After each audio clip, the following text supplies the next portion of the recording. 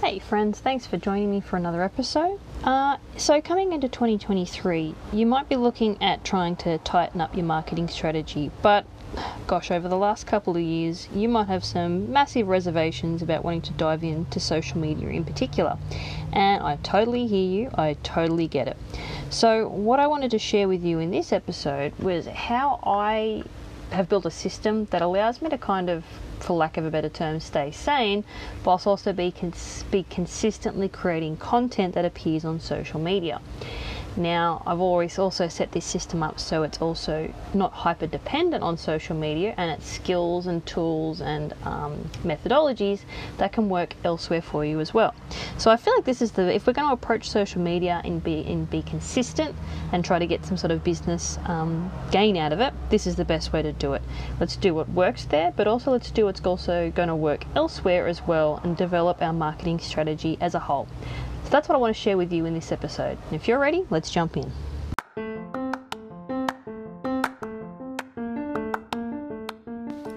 Running a small business while raising small humans in a small town is tough, but it's the kind of tough we chose. Why? Because it allows us to reach bigger financial goals whilst also having the freedom to prioritise things on our terms. So how do we make sure it stays that way? How do we make sure that the businesses we build continue to set us free rather than becoming something we're enslaved by? Well, that's exactly what I'm using this podcast to find out. I'm Meredith Page. As well as being a wife and a mum, I'm a marketing strategist from regional Australia. I'm connecting with the small town entrepreneurs from right across the country. I want to know how they make it work, raising a family and running ethical businesses whilst maintaining mental well-being and healthy boundaries. And every now and then, I'll throw in something I've figured out too. This is the Meredith Page Podcast. So, for many of us in business, one of our most common sort of New Year's resolutions is to, commit to getting our shit together with marketing for the new year. It's like, new year, new me. I'm going to market consistently. I'm going to try and level out these peaks and troughs. I'm going to appear on all these platforms. I know it's going to be tight, and it's going to be succinct, and it's going to be every week. And then inevitably the wheels fall off. We get busy, life gets in the way, and then we feel like we've kind of failed social media again. And one thing I notice is people get bogged down trying to do the wrong things. People get too caught up on metrics that don't matter and don't actually have any impact on a business level.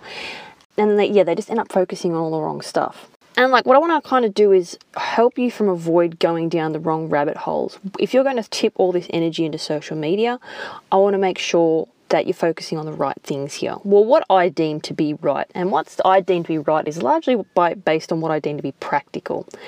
So let's go down a bit of a rabbit hole together first, so I can show you what winning on social media really looks like and why you should just stay in your own lane instead. So I'm going to try and accompany the visual component of this with with a few screenshots or with a screen grab. But I actually found this the other day just out of curiosity. And it just confirmed to me that, I feel weird saying this as someone who's a social media person in the mix. Social media is one of the things that I do. Social media is so freaking stupid. I'm just going to say it. And I'm giving, as someone who does marketing and social media for a living, I'm giving you full permission to agree. Social media is freaking stupid. So what I want you to do, on Instagram, go to a tab in your profile where there's not that much content so you can get to the footer. I'm not sure if you can do this on the mobile site. That'll be a good experiment when I try and grab the screenshot for this as well. But you can do it on a desktop site. So go right down to the footer. For me, I went into, say, posts I'm tagged in because there's not that many. Scroll down to the bottom. And then you want to click on top accounts in the footer. I'll make this link available as in whatever format this shows up in as well. So I want you to click 0.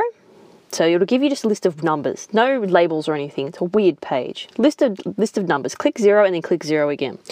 And I believe that this is where you can see accounts that have got millions of followers, not just thousands or hundreds of thousands, millions of followers. This is where we're going into top level accounts.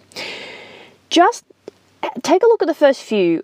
Look at the content they're making.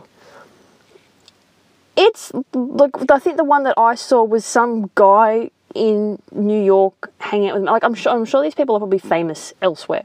or they've been doing it for a while, and it's kind of like the Bitcoin effect in that, like, they jumped on this thing early, made heaps of traction, and now it's a saturated market. But like, on face value, it's like, the hell is this stuff? Like, it's just someone's life. No one cares what latte I had in what city I had. No one gives a shit. And like, I'm looking at this content going, who in their right mind gives a shit about this? And 46 million people obviously do. So like, again, these probably people got famous for other reasons, and I'm sure they're like pop stars and singers and whatever. Again, don't give a shit about that either. But like, this is what I mean when we get caught in like followers and like land and things like that on social media. It's okay, if you're going to pursue follows and likes, this is what it takes to get bajillion, squillion follows and likes. And that's the direction you got to point yourself in if that's what you want to win on like the big stage. Do you really want to post that mundane shit about your life to get followers and likes? And even then, like, unless you're famous in any other capacity, no one is going to care, and rightly so. So that's what I mean when I say, like, these follower metrics and these like metrics, they're based on stupid shit. Let's be honest. Like, social media is a weird animal, and I can't honestly wait till it falls over or gets replaced by something more sophisticated and probably better for our mental health. But it is what it is, and we've got to work with it. So now that we've seen, okay, let's not pursue likes and follows, because here's another way of thinking about this. And I heard this analogy on a podcast. It was Amy Porterfield's Online Marketing Made Easy podcast. Really good show if you're looking for more business podcasts to follow. And she was talking to a lady, I think, who was running a dance company, and this lady made an amazing point. She said, okay, thinking about social media, likes and follows and all that crap, how many spaces you got in your car park? Like, think about it. How many spaces have you got in your parking lot at your shop? And even if you're listening to this and you're an e-commerce or an online business, how many orders could you realistically fulfill every day? How many customers could you realistically serve every day? You know, when we think about likes and follows, we too easily default to quantity over quality. Like, why do we want a sheer volume of likes and follows if each of those people doesn't stand a chance of actually becoming a customer? Like, unless each of those people that's liking and following you is very likely to become a potential customer of yours, you don't need their likes and follows. Like, so we don't need this inordinate amount of rubbish follows and likes that are never going to become customers. Just for the sake of this vanity metric of like, oh, I've got 1,000 likes on Facebook. Well, unless you can serve 1,000 people every day, you don't need those numbers. Like, so on thinking about likes and follows as directly equating to potential customers, here's what I want you to think about. Have you actually sat down and worked out your target income for the month and how many customers that equates to, how many products you got to move, how many services you got to offer? Have you run the numbers? And like, this was a game changer for me when I finally sat down and got out of this mindset of more and into the headspace of, okay, this is my target for the month. This is how many I need for it all to make sense. So if you haven't done the maths on that yet, I highly recommend that exercise, because it does wonders for your peace of mind, because suddenly it's not about more, it's about enough. And more is very hard to achieve because it's infinite. It's just constantly in front of you. Enough is a line in the sand you can actually get to. But even if you haven't done the numbers, let's keep it fairly loosey-goosey here. So could you realistically serve 2,000 people a month? 10,000, 20,000? Like, then why the heck do you need that many followers? Why do you need multiple likes? If your KPI is like, if I serve 20 customers a week, I'm happy, you know? Like right now for me, the way my business is set up with websites and marketing consultancy, if 10 people say yes to me every month, I'm at capacity. I'm good, I'm done, I'm happy, I'm laughing all the way to the bank. Just 10. So 10 people and my bills are paid, my family is fed, life's good. That's just 10. Now that may change as time goes on and my work evolves and my services change and things like that. But right now, that is all I need to take care of my family and continue to serve others. And that's with a social media following of like 500 to 600 people. That's all I got. And like, it tends to fluctuate. What I have noticed is that the numbers don't fluctuate as much as what they're used to. And that says to me that the people that are following me are just the right type. And like, that means that they're here for the right reasons. I'm giving them the right kind of content. So to me, it feels like I'm in tune with the right people. If those people, they're pretty much like, it goes up slowly as more people find out about me, but when they, not most of the time, when they come, they stay.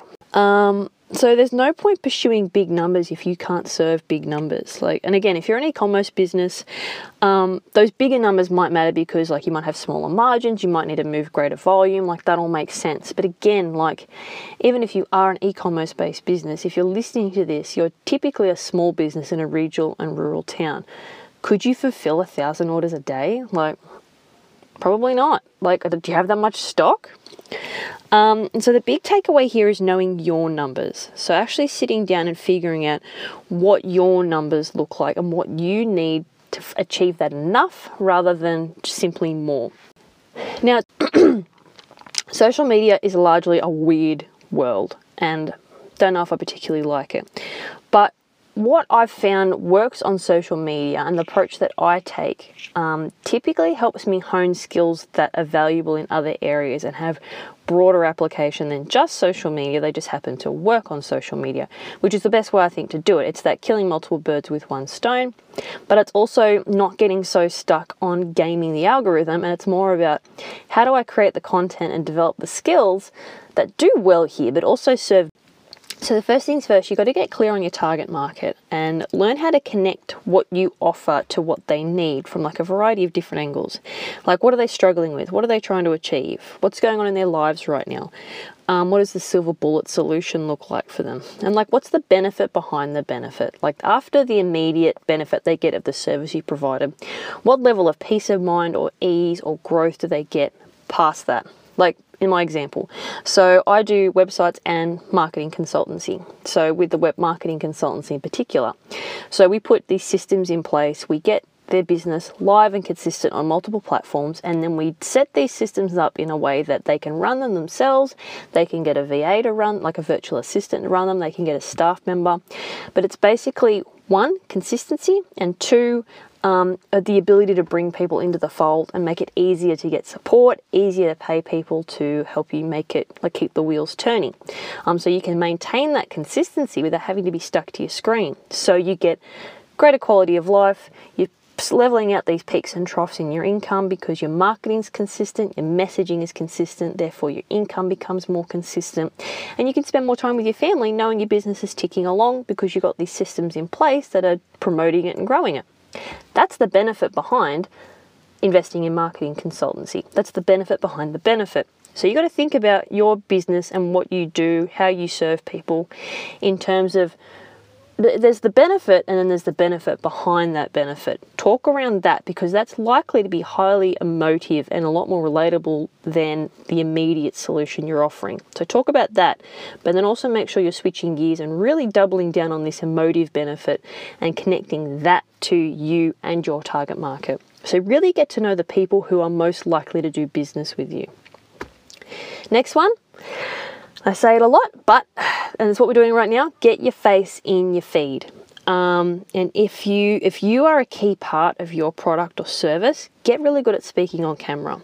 Now, like, it's going to be awkward and clunky at first, and I've said this a number of times before. My first videos were out and out rubbish, but I got them out of the system. Now I'm much better. I'm much better at sort of just flowing with an idea. I don't have to script things so much. My pace is better. Look, there's always room for improvement. But I'm much happier with the quality of my videos now than what I was when I first. Now, the reason why you want to get good at speaking on video is you want to get really good at articulating why what you do is important. It's going to position you and it's going to help you develop these skills for, like, maybe speaking on local radio, because in regional and rural Australia, where reception's still a bit dicey, radio's still well. You're going to get good at speaking about what it is that you do from multiple different angles. You're going to get good at articulating your target market's pain points and showing that you really understand them. And they're also going to be getting a preview of what you're actually like to deal with. They're going to be hearing how you speak. They're going to be it's kind of like having a conversation before a conversation with your customers. So getting really good at this is a really good way to shortcut getting content. It's a really good way to get you clear and constantly help you refine your messaging and how you talk about your business or your service or what it is that you do. So the trick that I use to get on a bit of a roll is pick a topic. And like when we're in small business, we typically do it because we had a bugbear with our industry, or we've developed one along the way, and it's one of those things that really gets under our skin. It's what we often get our soapbox out about. So pick your soapbox topic. What do you don't even get me started level talk about? Talk about that for about 10, 20 minutes. Just let your ideas flow and record yourself, just as like I'm doing right now. Just record yourself soapboxing it out. And then what you can do is you can use an app like InShot. I've been using that for a long time. Now I'm on Adobe Premiere Pro, but InShot's a really good one to get started. It's like $17 a year. It's stupidly cheap for how good it is. And what you can do is you can slice out snippets of that 10 to 20 minute rant. You can slice them out and cut them down and turn them into reels. So it's like one 10 to 20 minute batch, and you can slice that down into 30-second reels, pull out those little nuggets of gold, schedule them social media. So all it's really cost you is 10 to 20 minutes worth of ranting about your chosen topic, and then cutting it down, scheduling it out, and suddenly you could have anywhere between a couple of reels to sometimes I can get up to 8 reels if I get on a really good topic. And then you can schedule them out, and suddenly you've got days of content out in front of you that you don't have to stress about. But it's your face, your voice. Which brings me to the final thing that I want you guys to start getting good at is slicing and dicing content. What this is about getting a maximum value for the investment of your time in making marketing material. And again, we're improving our speaking skills. We're getting really good at clarifying our message. We're getting really good at connecting what it is we do to those we serve. So let me sort of walk you through how my content works. So what I do is I make a video, like what I'm doing right now, where I explain a particular. And side note, when you're doing marketing content like this, what you want to be doing is you want to be think about it in terms of what do your potential customers need to know, understand, or do before they're ready to do business with you. Because what you're going to be doing then is you're going to be addressing what's in the gap between them doing business with you and them working with you, and where they are now and where they're stuck. So educate in the gap. What's sitting in that gap between where they are now and them saying yes to you and you being able to have a positive impact on their life. Come up with a topic, educate to the gap. So then once I make the video, where it's about 10 to 20 minutes, the audio gets stripped out, turned into the podcast. And then the video gets, like I said, sliced and diced 4 to 6 different ways. That gets turned into reels. Then my virtual assistant, she publishes my podcast, and while she's doing that, she's listening for any little like nuggets of gold that they can get turned into different kinds of posts, like quote posts, carousels, things like that. She then also adds each weekly episode to a newsletter template that we send out to my database, along with, we're trying to sort of also embed some other tips and tricks and ideas and things like that in there as well. The podcast episode gets added to my website, as well as being published on like main podcasting apps like Apple, Spotify, Google Podcasts, things like that. And Google loves seeing your website being updated regularly, so it's a really good excuse to be adding new content to your website every week. So from one 10 to 20 minute video, I get a podcast, multiple reels, additional posts, content for my newsletter, and my website gets an update every week. That's from 10 to 20 minutes worth of effort. So it's taken me a couple of years to get to that point. So don't look at that as like step one. Like it's probably been about close to 5 years, I would think, of me layering stuff in.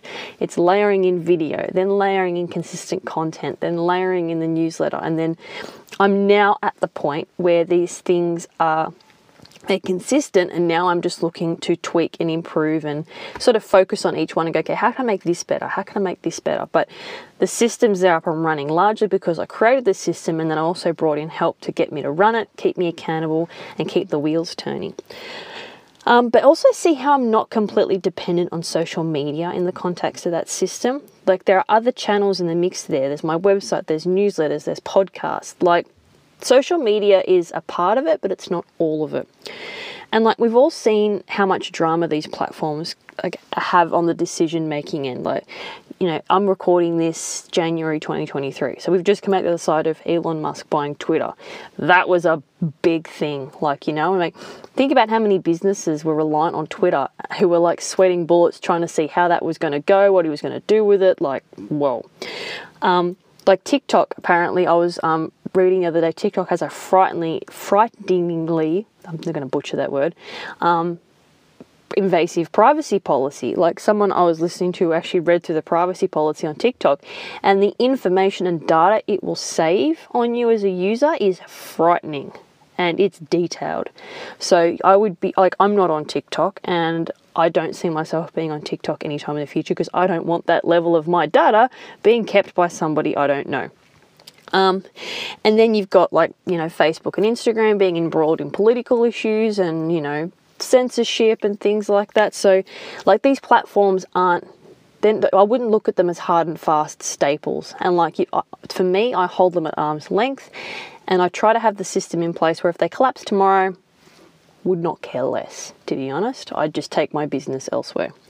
And I feel like that's the best thing that most of us can do when we're in like the small levels, like service and product sort of service game, is that we don't have time for that level of drama, and we can't afford for that level of drama to have too big an impact on our business, because those guys don't care about us. Those service people who are providing us with the service, they're not going to come and see if our business is okay if the thing crumbles in a heap. So hold it at arm's length, use it as much as possible without attaching your mental health to it, but also have other things on the boil. So I hope that's given you a bit of relief in terms of when you feel like you're not winning social media. Don't try. Like, play your own game. Don't focus on they're called vanity metrics, where it's likes, shares, follow. Like those things are good to track, but don't feel like your success hinges on them. Look for other indicators of success and try to get the maximum value out of the time and the energy you're investing in your marketing by slicing and dicing your content, being really smart with how you make it and where you put it. Hope that helps, guys, and please tag me in whatever you come up with. I would love to see if you've come up with something extra cool and then you put it out there in the world, tag me in it so I can come over to your platforms and see